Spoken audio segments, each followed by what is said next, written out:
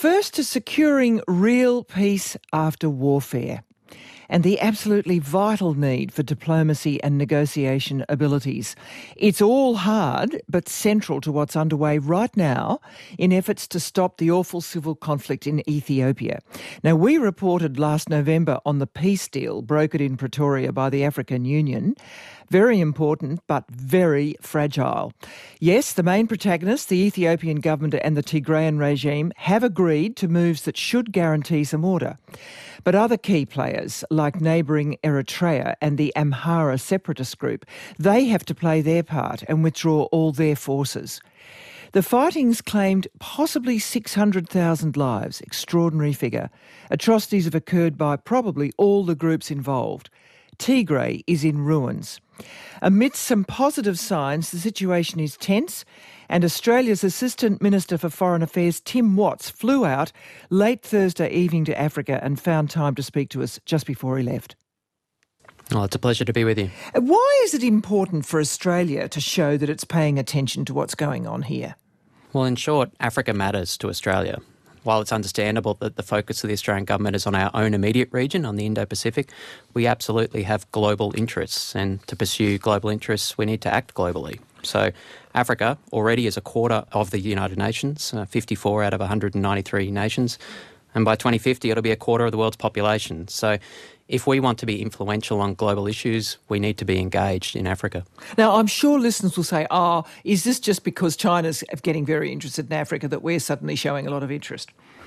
Well, it's important that nations around the world are working together to support the rules-based international order. If we have a view about the way that nations should interact with each other in the international system, we need to work with other nations of like mind to prosecute that case. So, as you say, we can't ignore a quarter of the nations in the United Nations. If we want to shape the way that they interact, we have to turn up and we have to engage. Who will you be meeting? I take it you go to Ethiopia straight away, do you? Because then I think you then go on to Kenya, don't you? Yes, I'll be flying out to Ethiopia, into Addis Ababa, to attend the annual African Union Summit meeting. And on the continent of Africa, the African Union and the annual summit is a very influential forum. This is where everyone comes together once a year, so I'll have many meetings with counterparts from around the continent. But importantly, we'll have discussions with the Ethiopian government and other regional partners about the Pretoria Peace Agreement and progress on the implementation of that very important agreement. How do you judge the strength and durability of that agreement now that you've absorbed yourself in it all?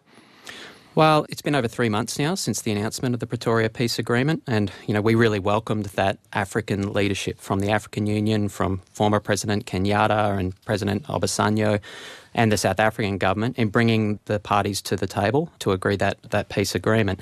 There's been an encouraging process in the implementation of the agreement. It's very welcome that humanitarian aid deliveries have really significantly increased, and we're now seeing millions of people receiving assistance since the peace agreement was signed.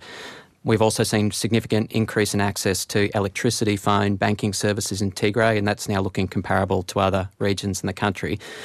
We should, however, be under no illusions. The humanitarian situation in northern Ethiopia is extremely challenging. Around 12 million people remain in need of assistance, and there are more than 2.5 million people who are still displaced. So encouraging progress, but there's still a long way to go. Yes, I think the World Food Programme said in August last year that almost half of the Tigrayan population was facing severe hunger.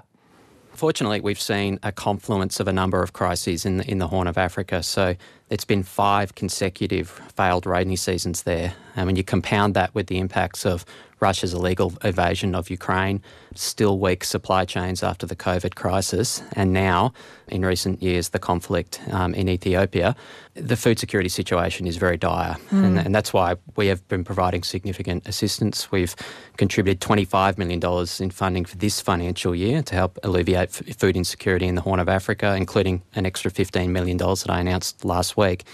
But also that good international citizenship that Australia has always relied on. We've provided $50 million already this year for the World Food Programme. That's to date. And last year we provided $157 million, and the bulk of that goes into Africa at the moment. Now, what about this business of withdrawing the fighters? The Eritreans have got to withdraw to have any hope of this holding, and there's evidence that they are and they aren't. It's a bit unclear. The Amhara separatist group, who collaborated with the Ethiopian government, they also have got to withdraw, and again, mixed evidence, as it is with the Tigrayans. So this is on a bit of a knife edge, isn't it? And I'm just wondering what something like Australia... I mean, has there been any talk of a force that is outside the area coming in to actually monitor those withdrawals?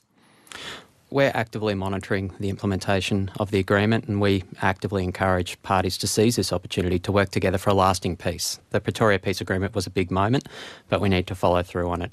As you say, it's critically important for the success of the Pretoria Peace Agreement that it's not derailed by other parties. So the withdrawal of Eritrean forces from Ethiopian territory and the withdrawal of all Amhara militia from Tigray is very important to the success of the agreement. You know, Australia supports African-led solutions to these crises, and that's part of what I'll be going to the Africa Union to hear about and listen to African perspectives about how best to ensure the success of this peace agreement.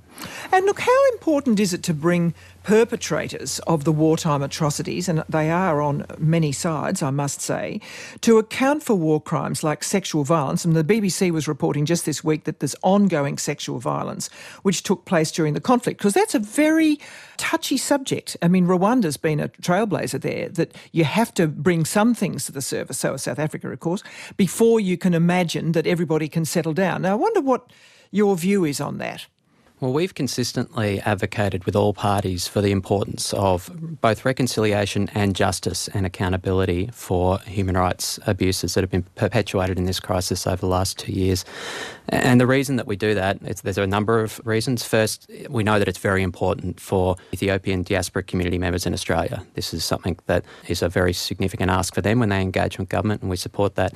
More fundamentally, though, reconciliation and justice initiatives are important to preserve the durability of peace agreements. Of course, some would say you're actually not helping people put it aside. You're raising it, you're flaring it all the time by this.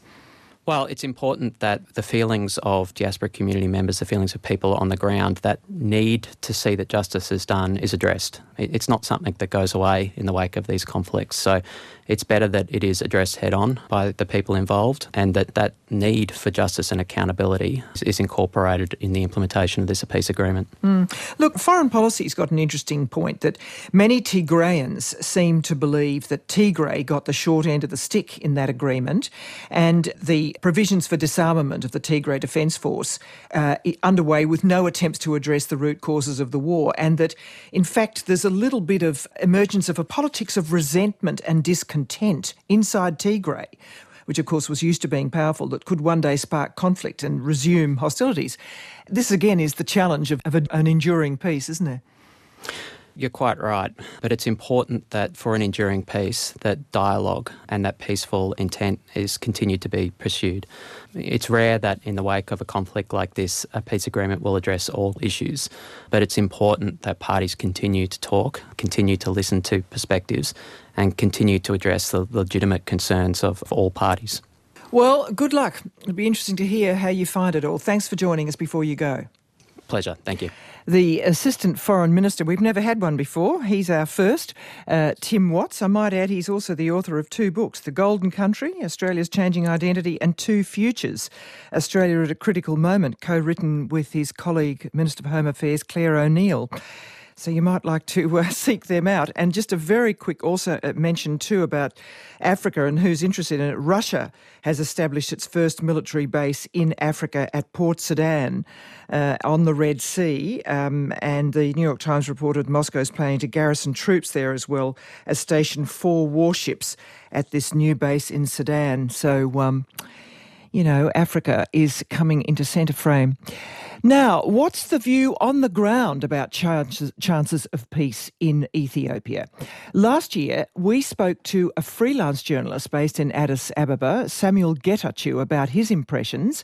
He made quite an impact on listeners with his candid emotion over acute worries, almost his despair, about what had been lost during the vicious internal wars. Let's welcome him back to the program. Hello there, Samuel. Hello. Do you think the peace is fragile? It really is. The last 2 years has been painful to all of us, even to those watching from a distance. I'm sure your listeners. Some of us were able to travel and see, the faces behind the numbers. They keep telling us 600,000 people may have died. So when you've seen some of the faces, it's really, really painful. But people are excited that the idea of peace is being even discussed, that the actors, the Ethiopian government side and the TPLF are meeting is a surprise to all of us. And I hope peace will be a reality in Ethiopia and in the region. You feel a bit more hope than you did when you spoke to us last time. Last year I was worried. I had been traveling to many parts of this country and it was painful. Many, many people were dying. It was a conflict defined by sexual violence. Young women, some of them as young as 9, 8, were telling us they were being sexually violated, and it's a painful conflict. I don't think there's a conflict that's as painful as the one we had in this country. And that's what also some commentators are saying. There will be no peace without recognising the scale of loss and having people account for it and bringing this out into the open now. Do you think that that's doable? Well, Ethiopia is not a rich country. I don't think Ethiopia will have enough resources to be able to open up and tell us what happened and bring some kind of justice to the victims. When the victims are in the hundreds of thousands and then 2 millions, millions of Ethiopians have been displaced as a result of this conflict. I don't think it will do anyone justice. I don't think Ethiopia will have enough resources. But again, even the idea of ending this conflict is really, really an exciting time for all of us. What are the signs that you can see that the armed men of a range of different groups are retreating, are laying down their weapons? Because there's mixed evidence about this. I don't think the people are ready to really engage in a peaceful process when there's no system to address what happened and their complaints. But there has been discussion. You only have to open social media to see that many people are interested. Many people are engaged in the idea of peace. In the last 2 years, even watching the discussion on social media would confuse you. Ethiopia was becoming like, some of the countries you see in the world, like Syria and South Sudan. And Ethiopia has a population of more than 120 million. And if this country becomes like those countries, it will be hell. What are the key challenges then that you see that could push things towards more conflict or towards more peace? I think overall people understand that peace is a better option for this country. We don't want to see more victims, but there also has to be a system where, some of the victims can be heard. Countries like your own countries have been able to address some of the misgivings, the shortcomings in terms of, your population, the natives, for instance. It's the same in countries like Canada. But Ethiopia has to find a way to address and say this would never happen again. So unless there is a system to address the complaints, I think it will be a catch-22 for Ethiopia. Is there a role for the international community, and if so, how then?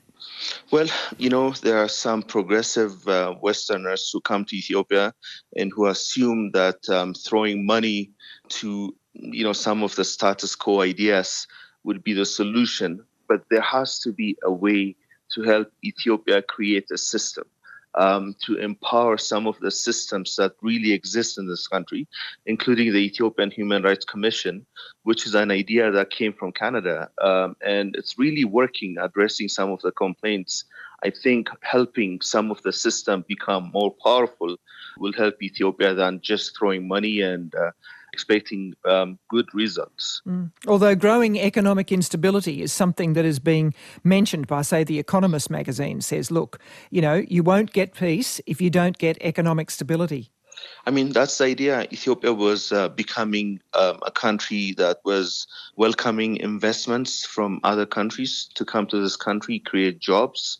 Ethiopia was becoming a country more than an aid-dependent nation beyond the famines we've been hearing for a long, long time. And there has to be a system to welcome them. And unless you engage young people in terms of employment, Ethiopia will become an aid-dependent nation once again. And I mean, Westerners can help Ethiopia create jobs. Unless you create jobs, the high unemployment in this country will be the number one problem that will bring Ethiopia to the status quo. And what about the Tigrayans? How do you think they're feeling at the moment? They must be confused. There are too many victims. When phones opened up and people were trying to tell us some of their families have been killed in this conflicts. Some of them couldn't even find the most basic medicine to save their loved ones' lives and so on. So they're telling us all kinds of stories. They've been impacted. Much of the conflict was in the region of Tigray. There are too many victims, and like many Ethiopians, they're really, really hurt in terms of what happened in this country in the last 2 years. But again, the conversation continues. Well, I hope it does, Samuel, and it's good to hear you sounding good. Thank you very much for joining us. Thank you. Happy to join you. Samuel Getachew, a freelance journalist based in Addis Ababa. ABCRN helps you understand the world. Find more of our stories on the ABC Listen app.